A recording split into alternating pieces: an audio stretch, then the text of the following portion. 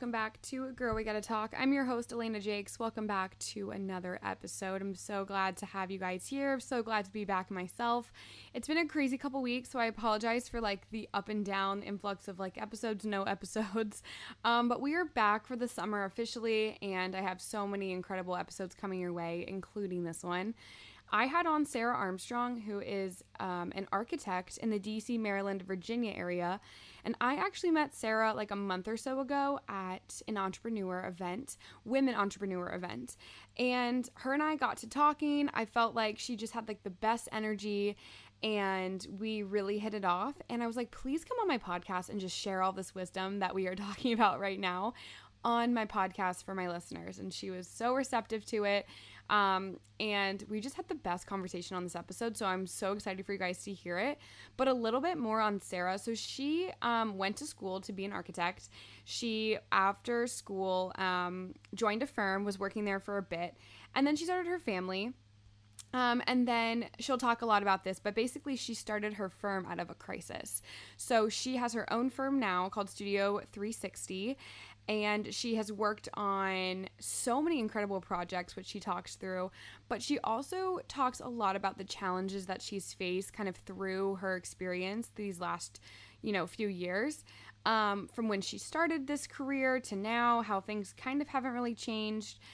With being a woman in this kind of industry, in this field, she talks a lot about how she's faced some challenges just with her height. She's a tall woman, she's blonde, she's, first of all, just a woman in this industry. So she talks a lot about her experiences, how she's dealt with obstacles like that. And it was just so interesting to hear her perspective on all of this. I honestly could have just sat here for 3 more hours listening to her, but I didn't want to take her a whole night from her. But yeah, like I said, I really, really enjoyed listening to her. I think she's such an incredible light, and she's just absolutely crushing it on the business aspect too. So we kind of dove into finance and business, as well as balancing, a career like this with family, relationships, and your social life. Hope that you guys enjoy this podcast. And I'm going to link all of Sarah's information, her website, and all of her socials below in the show notes. So if you want to reach out to her just for her work, but then also she was definitely receptive to just having one-on-ones and mentoring. So reach out to her if you're interested. But yeah, let's jump into today's episode. Hello, welcome back to Girl We Gotta Talk. I am here with Sarah Armstrong. Hello, Sarah, welcome. Hi, thank you for having me. I am so excited to have you on. Sarah and I met, I guess, last month, and we really hit it off. I was just so in awe of Sarah, and I wanted to get to know her more. And so we had a couple conversations about coming on the podcast and sharing her story. So I'm so excited that you're here. You're such an inspiration and you're absolutely crushing life. And so I want to get into all of that. But before we do, if you want to give just a quick intro on who you are, what you do, before we jump in, go for it. Sure. Can I also jump in and just say that how impressed I was with you when I met you at the NAPO thing, and girl, you are slaying it yourself. Oh my gosh. To hear your former boss, praise you was just amazing. And I thought just the same. I'm like, I need to meet this young woman. She has got it going on. So kudos to you, girl, for doing so much so young. Thank you so much. That's so nice. I know that was we were at an event with just a bunch of women entrepreneurs. And so it was such a cool experience to meet, all these different people in different fields. And it was just it gave me a little fire, it was so. It should. I mean, that's a smart group of women in that room, and in that organization. And so, they say, walk with the wise and you'll be wise. It kind of rubs off, but those women are rock stars. So it is cool to go to those events. I always come out of it jazzed. Yeah. It gives you a little oomph. I love it. I love it. Mm-hmm. Okay. So I forget what you asked me even. I got off on the tangent to start. Who are you? What do you do? What are you about? Right. Okay. So, my name is Sarah Armstrong, and I'm an architect. And I have my own residential architecture firm. We specialize in custom homes in the DC, Maryland, Virginia region. I've been studying, doing architecture for 25 years. I've lived in the DC area for all that time since I graduated from college. I went to Virginia Tech and, worked for a number of firms. Absolutely love what I do, but started my own firm about 9 years ago. It'll be 10 years the end of this year, which is hard to believe. That's so awesome. Oh my gosh. So you kind of got into it there. I want to kind of rewind, jump back to college years. Were you always interested in going into this field? Like when you went into school, was this something like that you dreamt of doing? Yes. Okay. I was one of those very rare people who had, a very strong vision that I wanted to be an architect. I mean, I think in middle school, I'd say. So before that, I wanted to do, believe it or not, like fashion design. And I was always drawing and into fashion and had my own line of jeans, and my, friends and I would get into it. But once I got, end of middle school, high school, I had a drafting teacher who kind of let me run with some things, did a summer program at Notre Dame, and then applied to a bunch of architecture universities because I knew that's what I wanted to do. So I went to school super focused, applying only to top-notch architecture schools. I was also an athlete, but I decided to kind of forego that just to be able to focus on architecture. Wow. See, and that's why I wanted to ask that question, because sometimes it takes people, especially at that young age of like really knowing what they want. And I know so many people that go into school, like they're declared undecided. And you're young, like not everybody has that passion, but when people do, like yourself, it's like you are full throttle, like in it, and you are ready and you're excited to like actually be studying something like that you're so in love with. That's so cool. So what was that like experience like in school? Was it like that reassurance of like, yep, this is like what I'm here for this reason, and I'm so happy that like I'm doing this? Or was it a tough major? Like what was like the college experience of that like? Well, just because you know what you want to do doesn't, mean you don't fill yourself with doubts, right? Constantly, all through school. Even though I loved what I was doing, I was always like, am I doing the right thing? Am I going to ever be good at this? Within the field of architecture, there's so many different avenues you can go. You can, do commercial, you can do skyrise, high rises, you can do little projects. It was just all this still unknown, but the school itself, the program I was in was super rigorous. So, we lived, ate, breathed, studio was what we called it. And so it was definitely a unique college experience. I still got to do some fun stuff and, still went to football games and, had friends and had a social life and all that kind of thing. But I was super driven and everything kind of took a back seat to my studies and to what I wanted to do. And I was like that in high school too. I was just always driven as an athlete or whatever. And I still am now, even as a mom. But studying, our schedules, we would pull all-nighters all the time. We were always in studio. We had a very tight group of kind of our clan that I hung out with, and we traveled abroad. I did a semester in Europe, which was super fun. And I made it a priority that every summer between school, on summer break from college, I was going to work for an architecture firm. So I was very intentional about summer jobs and internships and kind of leading up towards the job I wanted to get. Yeah. I mean, you had it going, like you had a plan and you were after it. You're kind of reminding me of kind of how my experience was too. I was in like the journalism kind of sphere of that. So everybody was super competitive with each other, but we all were super close. Yeah. None of us like let each other kind of like slack off in that sense. And then like you kind of said, other things sometimes did take a back seat because I was like, no, I need to like, I'm going. And then same thing, like with the summer internships, I was like, I mean, in January, I was thinking about my summer, where I'm going to go, what I'm going to do with it. So it's so crazy too, when you're so like in love or so passionate with something like that is all your mind is on, like you're not thinking about anything else. And yeah, that's awesome. I love that. In the work world now, I'm sure for you, and what you're doing and for anyone in there, you want to be around people who are passionate, and it's contagious, right? And they're pushing themselves to a level of excellence. And then you want to be around that too, because it just pushes you to be even better. And so, I think there's a healthy way to do competition as professionals. And I will say, even as women, and let me clarify that, because I think women can get the wrong idea about competition, where it's kind of like, let me put you down so I can look better.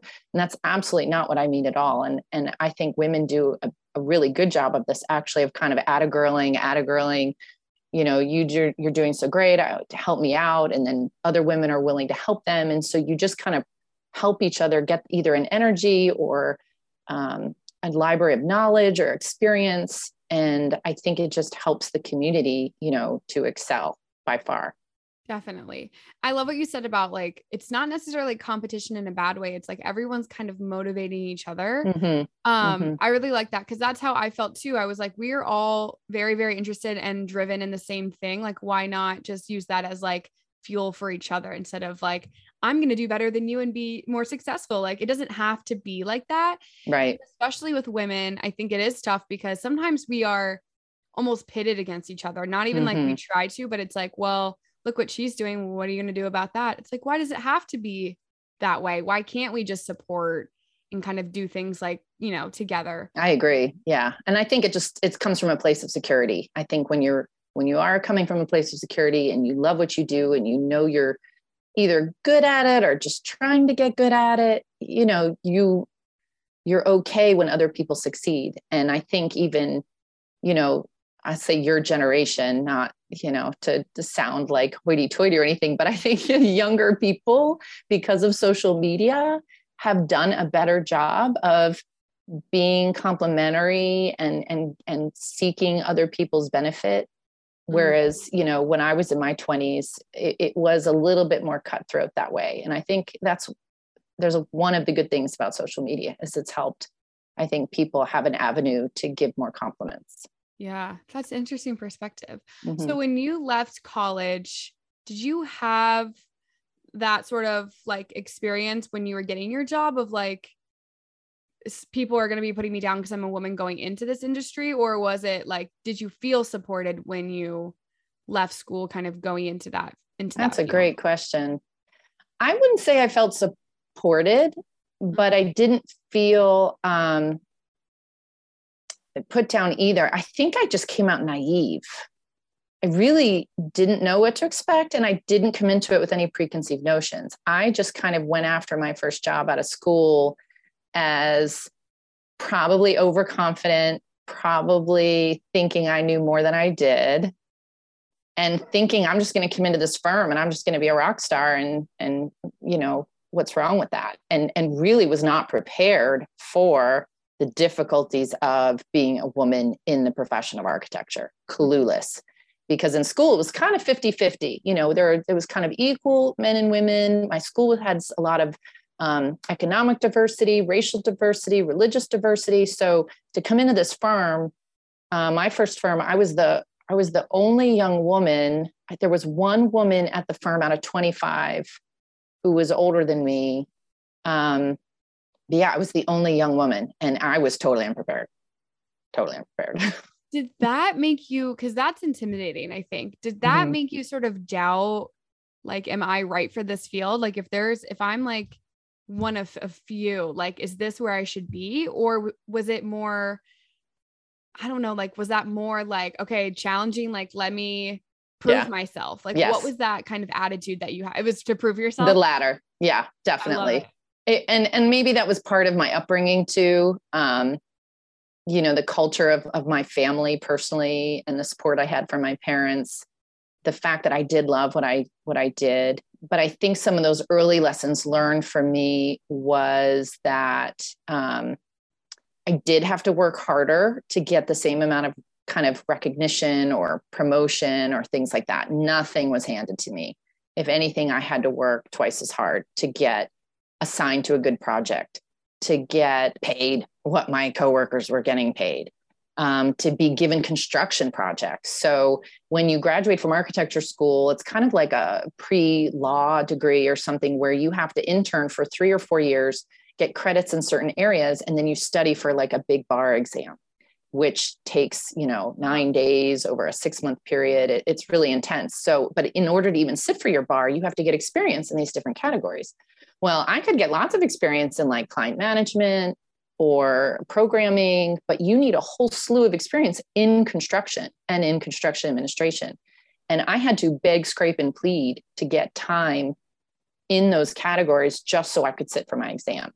And I'm sure a lot of that was being a woman and being tall and being blonde and them not wanting to put me on a job site, honestly. So, wow. Oh yeah. So I would go to a job site. I mean, I have so many, and people would automatically assume like I was the receptionist, like, well, when's the architect coming? Like we're, we'd all be standing around for 15 minutes and they're like, gosh darn it, when's the architect's always late? And I'm like, hello, I've been here for 15 minutes. They're like, you're the architect, aren't you the assistant? I'm like, no, I'm here for the firm, and that kind of stuff, which just took forever to overcome. But I didn't let it bother me. I think you just roll with it. I took the impression I just would kind of joke and kind of laugh it off. I'd give people a couple chances. Once I was working with someone long enough, or it was a couple months or a project or a year or at a firm, that's different. Like on a first meeting, I can give a lot of grace.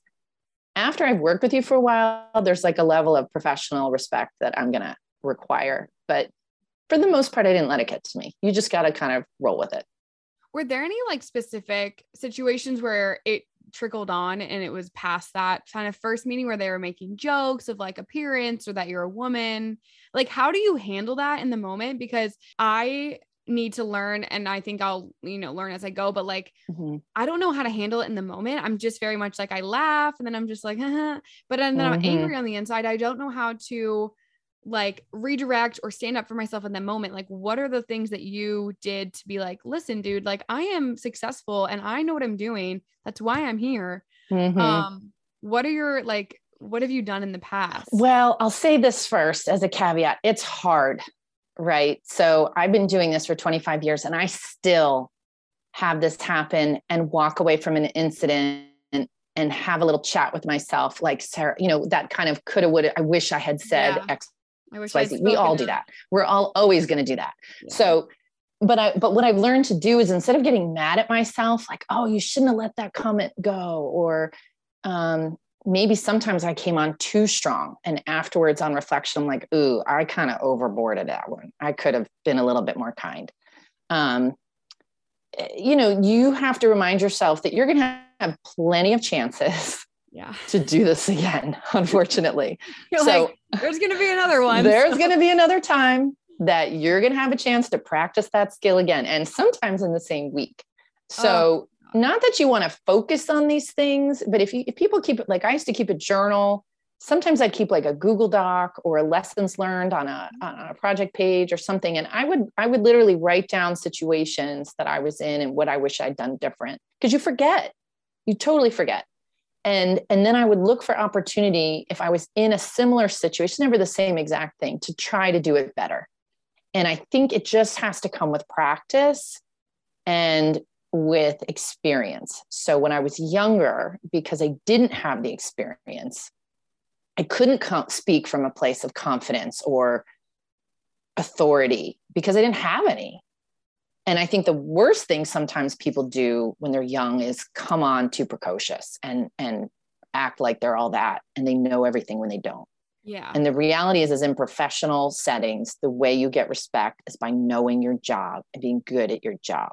So the better you can get at your job, the more confident you can be at your job, the better you can it's almost like, I think it's really like the way we hold ourselves sometimes, the way we talk, the way we kind of use body language to demand a certain level of respect is important. And you can't just fake that, you can't, it has to just come. But to answer your question more specifically, I would say, I think that you can always go back to someone and say something as quick as possible. So even if you miss something right in the moment, if in the same conversation or before that meeting is over or at the end of that meeting, you can approach a person or you can address a situation publicly, that's the first thing. Is the sooner you can address it, I think the better. Yeah. Well, yeah. And that's than letting something linger. You don't want it to like drag on and get those repeated comments, and then they're like, well, you never said, and then you're kind of beating yourself up saying like, why did I didn't say anything sooner? Right. But I do love your point of like almost letting your work speak for yourself too. And obviously that'll come with experience, but I mean, it's tough too, because especially in the professional world, you want to remain professional. You don't want to necessarily go off on someone just for a comment. You want to be able to like, be professional, let your work show for itself. But like, it's a weird, and especially being a woman, it's like, you want to be able to stand up for yourself, but then you don't want like the double standard. Well, she's crazy, I don't want to hire her again. And like, you don't want to run into something like that, where one guy tells another guy like, oh, Sarah Armstrong, you gotta watch, it's like, it's so infuriating too. It is. It's a catch-22. And I would say for me, and everybody has to find their own thing they're comfortable with. And kind of one of my mantras is just, it's always better to err on the side of kindness in my mind. So if I'm going to, if here's the scale of like being super assertive and self-respecting to kind of a pushover, on that scale, I'm going to err in the side of kindness. I want to kind of give people the benefit of the doubt. So I'm more likely to kind of let things go than maybe other people would be. And that's fine. Everybody has to kind of find their own thing. But I think when you're going to call somebody out, when you're going to really take a stand on something, that's when you have to go whole hog, and you have to be willing to like die on that hill. Yeah. So I can give you like 2 quick examples if you want them. Yes. Okay. Because I know this is a hot topic, right? So, gosh, I have so many I'm trying to think of. Okay. So one early on was on construction sites. There's often a job trailer, right? So if you picture like a big school that's under construction, there's like a little trailer on the side where you have meetings, there's a printer, fax machine, the old days, telephone kind of thing. And when we'd have job site meetings, we'd go to the trailer. So there was a situation where these guys had been giving me a hard time. I was young. I was probably 25 at the time. And I was kind of earning their respect. And one day I literally showed up to this trailer, and they had, there was a calendar on the wall that was like a pinup. It was like a centerfold of a calendar right when you walked in the door. And so I made a comment when I came in like, hey, nice picture. Hope you can redecorate before I come back next time. Ha, ha, ha, ha. Right. So they didn't like that. So following week, I show up at a meeting, and literally the entire trailer is plastered in pornography. Right. And I'm like 25 years old. I walk into the trailer. I mean, I was turned bright red. It caught me totally off guard. It's like, oh my gosh. And in hindsight, I wish I had just walked out. Yeah. That would have been the right thing to do. But when you're young and you're caught off guard, I mean, who expects that when you walk into this room, right? Yeah. But these are construction guys, and they thought this was funny. So I walked in, had the meeting, did not react, did not respond, acted like absolutely nothing was wrong, left the meeting, but I died on that hill. So I called the boss of the construction company, went to my boss, documented everything. And sure enough, somebody lost their job over that. And not that I was trying to get anybody to lose their job, but that was a situation where I was like, this is so black and white, completely inappropriate. I'm going to die on that hill. Yeah, absolutely. So that's one example. The other quick one I'll give is just recent, because this just happened recently, where I was on a project. Some people were joking around.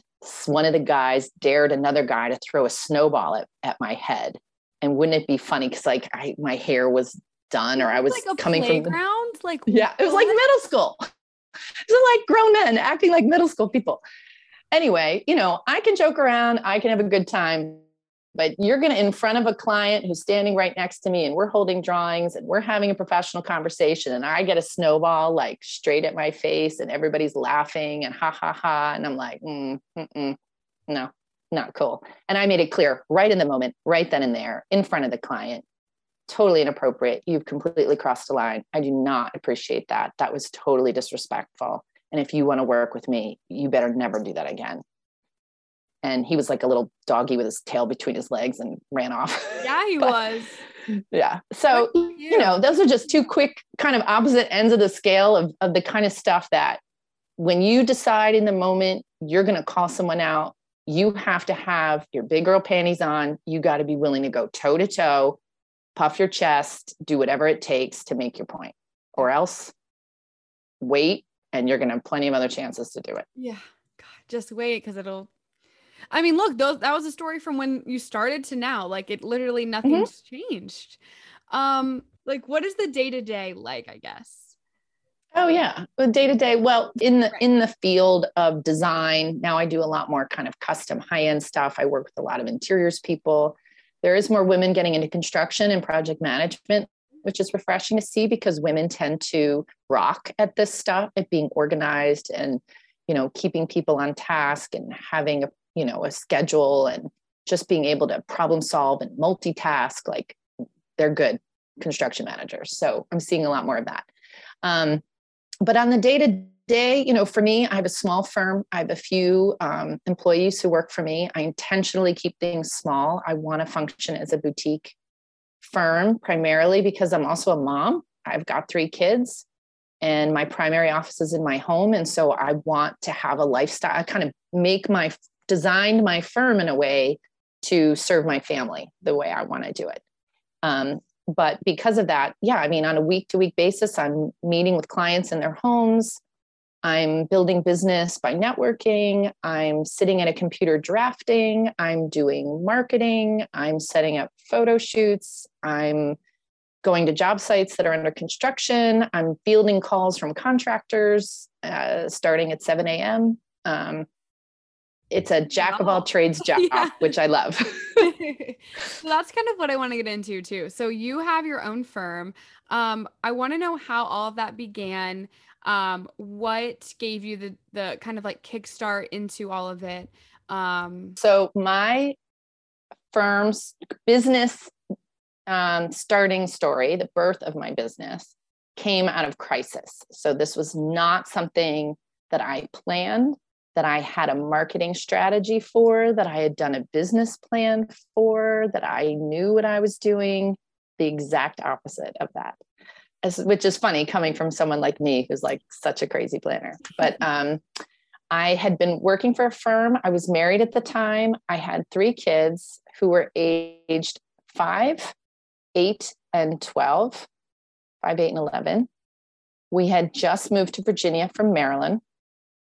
And I'm since divorced, but at the time, my husband had lost his job and we had just bought this house. I wasn't working. He wasn't working. We had 3 kids and we kind of looked at each other like, now what are we going to do? And so I decided, well, let me see if I can do this. That we've always talked about, you know, me going out on my own and starting a business. I don't have any contacts here. I don't know what else to do. But our family was not at a point then where I could go get a job in DC full-time as an architect. My kids still needed me. My oldest has special needs. And so I needed to be home. So I kind of whipped up this plan. I literally started just cold calling people. I started my firm with $100 that I transferred from my personal bank account to a business bank account that I opened. And I just started calling people out of desperation to get work, and ended up getting my first project from a contractor who happened to live up the street from me. And he said, oh, my architect just left. I need somebody to finish this set of plans. I'm like, I'll do it. And so the first year of that, I actually was profitable, but barely. I mean, I think I made $500 my first year of business or something like that, working from my kitchen table, working from kindergarten parent classroom meetings, anything I could, and just grew it gradually, and it started to take off. And so, yeah, it's just been a scrape by thing. But I will say over 10 years, you know, I have gradually grown incrementally, capped it at 30% growth each year. I've learned a lot about business. I've learned a lot about how to do things, but I didn't start that way. I started out of a crisis. Yeah, that's such a crazy story. And then to see that it's grown to what it is now is even crazier. And congratulations, obviously. I want to know, in that moment of crisis, were you sort of like panic mode, or were you like, okay, I have to do this and like it's gonna be fine, I just need to like put my No. mind to it? Or were you kind of just like, what do we do? And Yeah. like, how did you handle that? Sometimes you just skin of your teeth. You just do something and you put one foot in front of the other, and it's one day at a time. And I honestly, I think I started officially, I think my LLC paperwork is from like a November. And I think I gave myself 3 months to like make money, and which is crazy in hindsight. I didn't know what I was doing. I mean, most businesses take like 3 years to be profitable, and if they even last 3 years. And I kind of gave myself 3 months, which was just insane. But yeah, I had no idea what I was doing. And the thing about architecture is when you're in school, they teach you how to do architecture. They teach you how to build buildings and design. I had never taken a business class. I knew nothing about accounting. I knew nothing about contracts or insurance or any of these things. So I kind of started, once I kind of started getting a little bit of work, my goal was to build my Fab Five. That's what I called them. And my Fab Five was my accountant that I found, my attorney, an insurance person, because in architecture, it's really important you have like errors and omissions policy. I had a web developer. Gosh, who was my fifth person now? I know I called my Fab Five, but I have to think that through. But I kind of built this team of these 5 supporters that were going to kind of help me get started. But it wasn't like I had them all in place. I had a year to build this business and then I launched. It was like scrappy, just piecing it together day at a time. And then I'd get a new client and I was like, oh my gosh, I don't have a contract for this. So I'd call my attorney. I needed a contract like tomorrow. And it just kind of evolved over time. But I took a hard deep dive into business school. I read every business book I could. I just absorbed myself in anything I could learn about starting a business. Yeah. No, I mean, like you had no schooling in that, and here you are starting a business. Like, that's just incredible to me. And I mean, for me too, I'm still learning. Like, what were like the biggest, I think, what were the biggest like game changers once you kind of like understood a little bit more about starting a business? Gosh, there were so many. Well, the big thing, like when we started our conversation today, was NAWBO. That was a big piece for me. There's a national organization of women business owners I got plugged into, and as I mentioned at the event we were at together, I think the confidence for me in running a business was a big thing I was lacking at first. I kind of, because I came into it in crisis, because I'd never run a business before, because I hadn't seen a firm be run, even at the firms I was at, was kind of like, you just stay over here and work, and then there's Wizard of Oz behind the curtain, and none of us ever knew, what went on in the back room. So I didn't have even any point of reference. So I think because I was just so eager to learn and so curious, I just asked everybody I could. And that was my 5th person, was another architect that I found. That's right. And I would meet with him for lunch, and he was just so helpful and just took me under his wing and gave me a lot of really great advice on specifically how to start a firm. That's awesome. And I just picking his brain, figured it out. Yeah, learning all of that stuff from him. That's amazing. That with like kind of learning the business side of things, with the finance side of things, and being able to like provide for your family, because that's what this is kind of like all stemmed from, was like you are now in charge of your 3 kids, your family, you know what I'm saying? So what was that kind of learning curve like learning how to deal with the finances, being able to profit? And what were the biggest kind of takeaways from what you learned? Well, it definitely is a lot of pressure. And I still feel it today because I'm still the sole breadwinner for my kids. And so, especially now being a single parent, I've kind of got this now. So now I'm trying to run a business and parent full-time with 3 teenagers, which is crazy. But I think, you have to kind of find your personality and what works for you. So for me, because I was starting a business out of crisis, because so much of my business provides the stability and financial security for my family, the biggest thing for me is having a good system to track my business finances. I mean, my personal too, but it became super critical for me to find a software program that I could do my client management, my contracts, my billing in such a way so that at any point in time, I can basically click a button if I want to. And I could tell you every project I have that's current, every project I've had that's past, what the profit margin was, how much we billed, how much we have left to bill, what's outstanding, what the potential to bill is. Like, I needed to have a really, really good system so that I could feel comfortable, you know, going on a vacation or buying a car or sending my kid to summer camp or whatever. I had to be able to forecast what my income was going to be in a pretty accurate way. And so that to me became super, super important in having a successful business. So what were some of the specific things that you did in order to forecast things like that, like on the business side, so that if someone's listening and they also are curious on how to do this and be able to be kind of on top of that, what were some of those things that you found really helpful or really, crucial? Well, to make this translatable to other businesses, I would say, I was disciplined. So, every week, maybe at the most, I was, running a report that would show me where we were at. Because my firm is a professional service, which is different than some other businesses, right? If you're in sales or you're selling product, it's really different, or retail or something else. But in my business, I'm billing time. So like an attorney or a doctor or something, I'm billing time. So I'm really disciplined about my timesheet. We bill to like 10-minute, time periods. So all my staff, I had to train in how to track time.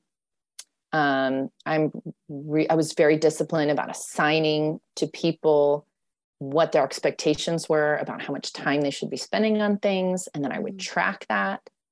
I was kind of this like data geek about my own business. And as much, I feel like information is power. So the more knowledge you have about your business finances and the state of your business is power. And a lot of people, I think, avoid that knowledge because sometimes it's not good knowledge. Like it's discouraging. Right? If like your business is in the red, you kind of don't want to know.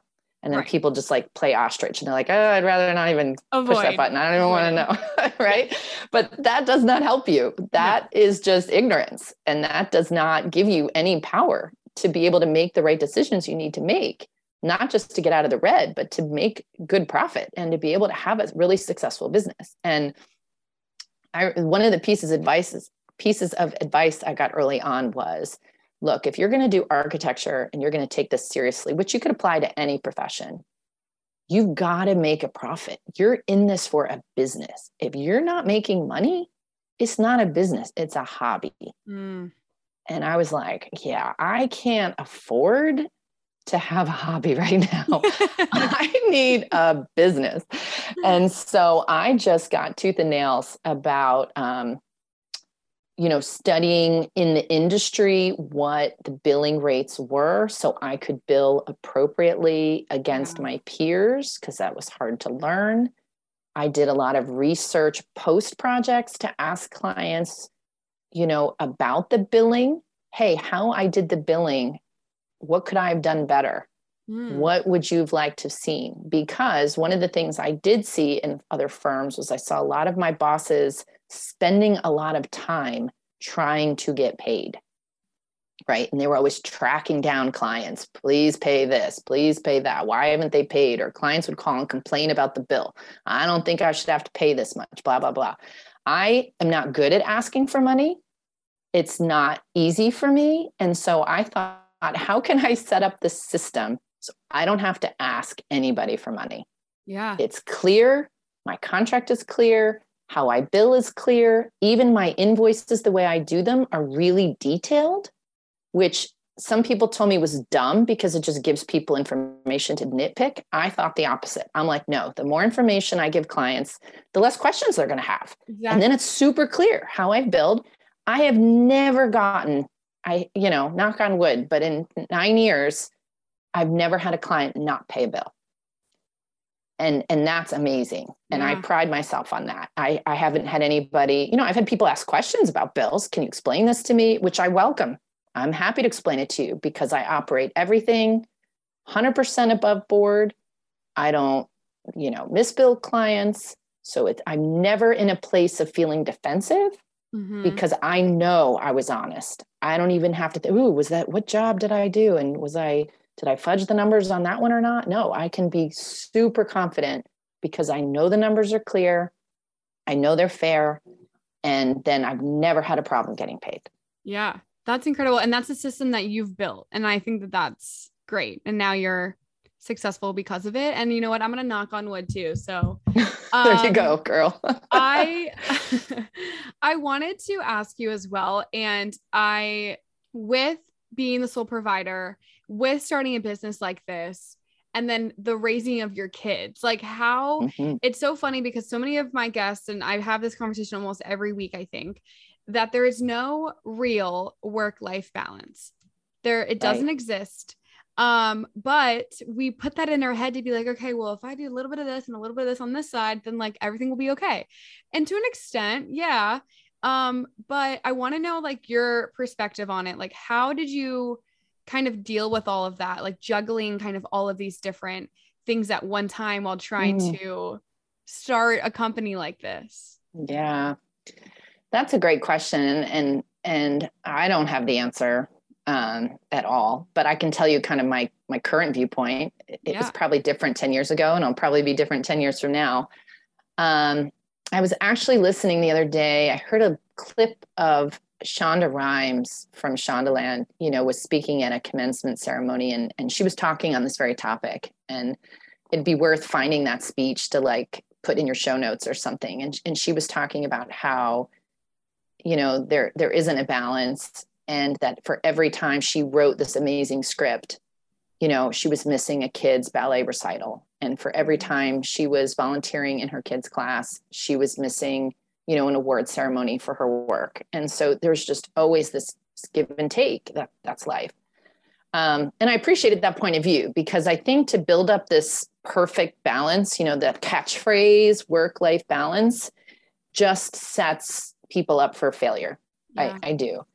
The way I kind of look at it is almost like life is the overarching scale, right? Like, have you ever seen that picture of the woman? She's like, got the scale like two-sided, and it's like supposed to be a symbol of wisdom or some baloney like that. But anyway, on mine, it's like life is the overarching, thing. And I'm kind of like the woman in the middle, but I have like 3 arms. So I have like a work arm, and then I have a kid arm, right? Like my family, my immediate kids. And then my third arm is like my relationships. So like my friends and my social life, right? Because I'm an adult, and I still like have to do fun things for me that my kids hate and I can't do with work.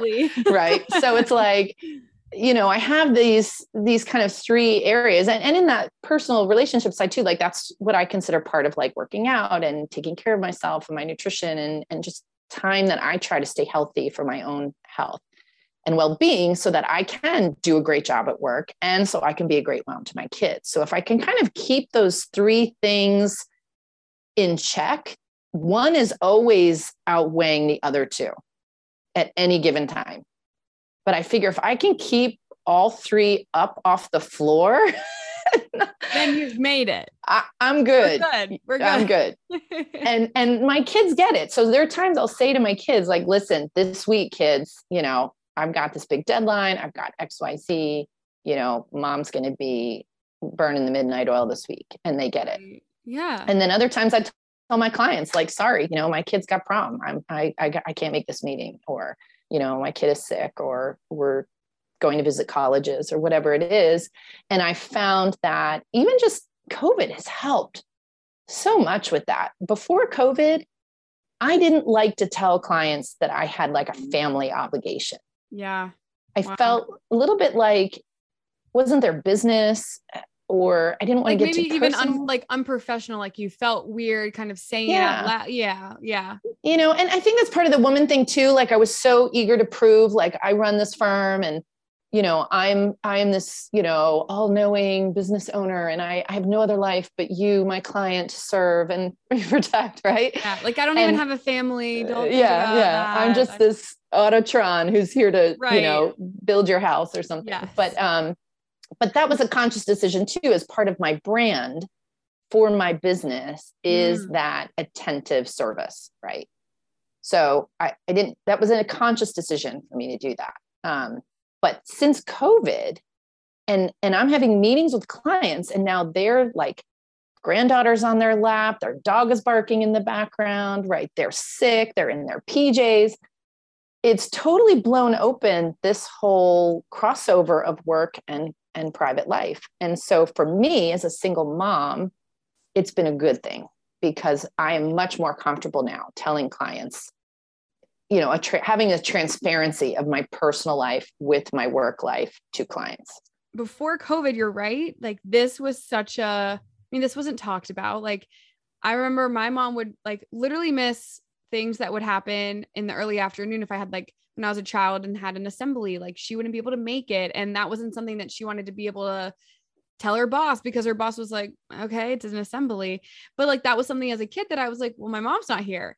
And now with my youngest sibling, like has so much more flexibility being at the house and working from home and being with my, you know, so it's, I'm grateful that that's kind of shifted because I think it's way more realistic, and being able to juggle everything. Like having a business is great and important and crucial for, you know, providing, but also like you should be able to live your life, and you have different aspects of your life, like your relationships, your children, like, you know, your health, and like all of these different things. I'm glad that it's sort of finding like an equilibrium, and we're all kind of just like on this understanding. Like I was on a call for work the other day, and you could hear one of my coworkers' daughters come up into her lap, and you heard, hi, mom. Like, she's like, guys, I'm so sorry. We're like, no, you are totally fine. Like, that's so cute. Yeah. And I think that it's admirable too, because it's like, she is literally at home raising kids, and she's working, and I'm getting, my inbox is filled because of this lady. And so she's obviously still successful, and she's getting her stuff done. And I just love that it's kind of evolved into this, because I think that it was unrealistic to be only that like robot that does work and pretending like we don't have lives behind our jobs. I agree. So with that, do you have any advice for people that are looking to start their own business, looking to start a firm, or just kind of go into this business world as a woman? I know we kind of hit all topics of like being able to prove yourself, finding balance, but anything that you really learned over these last few years of like how to really do this? Gosh, yeah, I feel like I've learned so much. I mean, I almost feel like I'm a completely different person than I was when I started my business, honestly, because I think I just started it too scared. And maybe that was my circumstances, but I think if you have the luxury of really being thoughtful about starting the business, you should take it. Like, so I would never advise someone to start a business out of a crisis, right? Like, that's just not smart. That doesn't mean it can't work or can't be successful. But I think the more again, knowledge is power. So the more you can research your ideal client, your ideal market, the more intentional you are about the work you want to do, the happier you will be, right? So you can kind of look at a business as am I in this business to slay and make money, which there's nothing wrong with that? Or am I in this business for this joy, passion project? Because they may not align, right? And that's what you got to kind of figure out. For me, it was like, I want both. Right. And so how do I do both? How do I have this passion that I want to do and do architecture and do it well and still make good money and have this successful business? And so for me, a lot of the process was being super intentional, saying no to a lot of work, right? Which people don't really talk about, right? You just think someone wants to hire you and you should just say, yes. Oh, yes, hire me, you know, and one of the things I had to learn to do was to actually turn work down. Interesting. Yeah. And be really selective about the projects I took and why. And so I remember I had like a little, a sheet that I used to use. I don't see one here, but it had like 5 categories. And I think I eventually turned into 7. So when I would get a call from a new potential client who wanted to hire us, was like, I was interviewing them too. And so I would rank this client on my chart in these 5 or 7 categories, to determine whether or not I was going to take the job.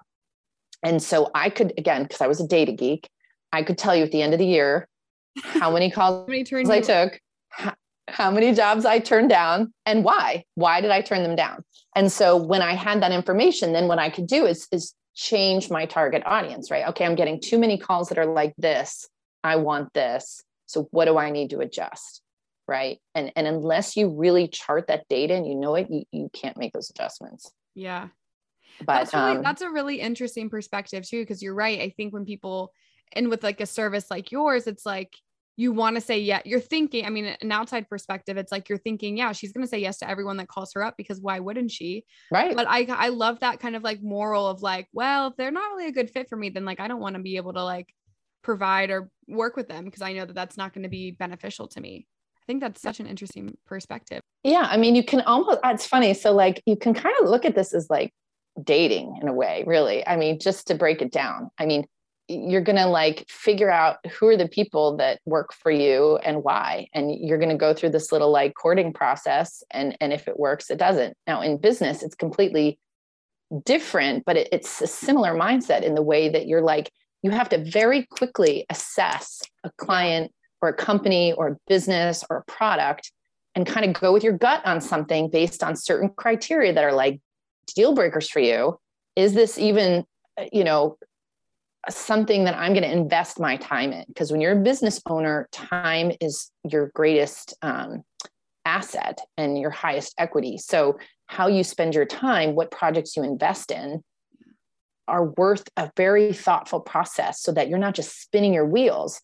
Because I found sometimes I'd take projects, I'd be so overworked, then I'd get a call for a project that was like my ideal, like I wanted this job so bad. And I either couldn't do it because I'd already overloaded myself with so many other things. I couldn't say yes to it, or I'd say yes to it anyway. And then all these other projects would suffer, or I would just suffer, right? Because I'd be like, doing too much. Yeah. So I think when you say no and you can be really intentional about the work you want to do, you will be more successful. But there takes a time and a place to do that. I mean, the first year of my business, I didn't do that. I just said yes to everything. I was like, yes, a deck, I'll do it. How much will you pay me? I need to eat. Pay me. But yeah, I mean, I think you just have to be patient in that process. But once you're there, you have to know you're there. Right. And you have to be willing to turn down work or opportunity so that you're available for the good stuff when it really pops up. Definitely. So I wanted to ask you if you had any really standout clients or work that you've done, or just like favorite experiences and things like that you could share. Just because I think it's so, first of all, your work is amazing. And I've seen, thank you. I'm going to like link all of your stuff in the show notes, but I just wanted to talk through like some of the like really exciting things that you've done and favorite projects, stuff like that. Okay. Well, let's see. I just finished a project that was kind of a favorite of mine because it was kind of a legacy project, meaning I got hired initially by a family, did a house for husband and wife. They had 4 kids who were all grown at the time. And, it was one of these projects where, so what I liked about it so much was the challenge of the project, helping this couple work together. They trusted me enough that the project grew tremendously over time. So we started with a really small scope. It grew to something big, which, yes, was good for my business, but more importantly, it was really what needed to happen at this house. And this couple really needed to do this work. I mean, this house was falling apart. I could tell it was affecting their relationship. There was just a lot of history of them in this house. He wanted to stay. She wanted to move. When people do a house, there's way more going on, right, than like just the house. You're like psychoanalyzing everything too. Anyway, so I love this project because they trusted me. We built a relationship over time. We ended up totally redoing this house. It was beautiful. It's in Vienna. It's not far from Wolf Trap. And we just became friends through the project. I mean, really close friends. And again, that's something that I've kind of gotten more comfortable with as I've gotten older. When I was younger, I maybe wasn't as comfortable with that, but we became good friends. I was able to go to their house afterwards. I photographed it. They had parties there. They invite me for parties. My kids came over. I'll tell a funny story. The day I brought my daughter there, we were walking through the house and she was saying, "Oh my gosh, this is a mansion. I can't believe people live like this. This is incredible." And my clients were laughing. They thought it was so funny. As if I raised my daughter in a hovel, but so then long story short, they ended up buying the house next door for their adult daughter who had recently gotten married and had just had a baby. And so this couple wanted their granddaughter next door. So they kind of orchestrated this whole thing. And then I ended up renovating the house for their daughter next door. Oh my gosh. And so I just loved working. I got to know this whole family. And I really feel like we gave them a really good value for the construction. We gave them a really unique design, both for the daughter, which was different from the parents. And I think it just worked out awesome. So it's not just about the house. It's like this whole family kind of thing that they've worked out, which I love being a part of. Definitely. Definitely. No. And I think that's cool because this is something that, I mean, a house is like everything. Like that is like where people make memories. That's where people grow up. And like those kids grew up in that house and then now they're living next door. And it's just like, there's so much more to what you do than like what meets the eye. Like it's just, there's more in that. And I think that's such an incredible like special thing that and now you have like these friendships, and I don't know, that's an awesome story. I really love that. Yeah. I mean, and it's been great when you work with clients on a house. You're right. It's the most intimate, part of our lives. And when I work with clients, I end up, really getting in their business, whether they like it or not. And we start off gentle, but, by the end, I know their bathroom habits. I know their sex habits. I know when they're eating habits. I know everything about them. And it's part of what helps us do a good job, to give them a good house. But it does create this real bond, for like a year of doing a project. And that's what I tell my clients up front when they first call us. It's kind of one of my checklist things is like, look, we're going to be in this relationship. We want to be in it with you from start to finish. So I don't want to just jump in the beginning, throw you some ideas and then let you go fend for yourself. I also don't want to come in on the end of the job and rescue it, right? I want to kind of be involved from start to finish. There's just such satisfaction in that. Yeah. And that's why I like residential too, because the turnover is quick. We can do a project in a year, build it in a year. So in a 2-year process, I've got a client, and it's way better than, these huge buildings that take, 10 years or more to build. Yeah. I'd lose interest. Yeah. I'm bored now. Yeah. That is so awesome. So where can people contact you? I'm going to list everything in the show notes, but like, what is the best way for people to get into contact with you if they're interested in your work, all of that kind of good stuff? Yeah, I would say if they're interested in the work, I mean, obviously you can go to our website. Name of my firm is Studio 360. So we are studio360architect.com. There is a project inquiry form that you can fill out through the website if you're interested in getting some more information about our process. And then we go through a little intake and then set up a phone call for that. If someone's interested in reaching out, I would say more just, on the business side of things, or just as a woman who's, looking to have a further conversation. I do kind of make myself available to a lot of young women entrepreneurs in the area, meet for lunch, meet for coffee, that kind of thing, and try to offer my services as much as I can help, because a lot of people did that for me starting off. And so I like to just kind of pay it forward that way too. Oh, that's amazing. That's awesome. Well, thank you so much for coming on. I'm so glad that I met you. And I am too. This is so fun. And I'm so glad that you're able to come on tonight and talk with me. I feel like we really covered all aspects. And so I really appreciate your time. Thank you again. And then if you want to reach out to Sarah, like she said, please do, if you want to just chat and like have another episode like this and just like sit here like me and just learn, definitely do so. I'll link everything below. So definitely check her out, follow her on Instagram, see her incredible work. And thank you so much for coming on. I really appreciate it.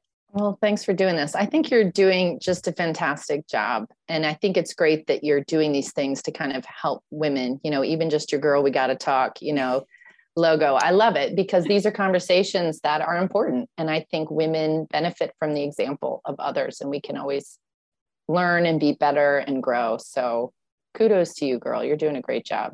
Thank you so much. Thank you. I really appreciate that. Oh.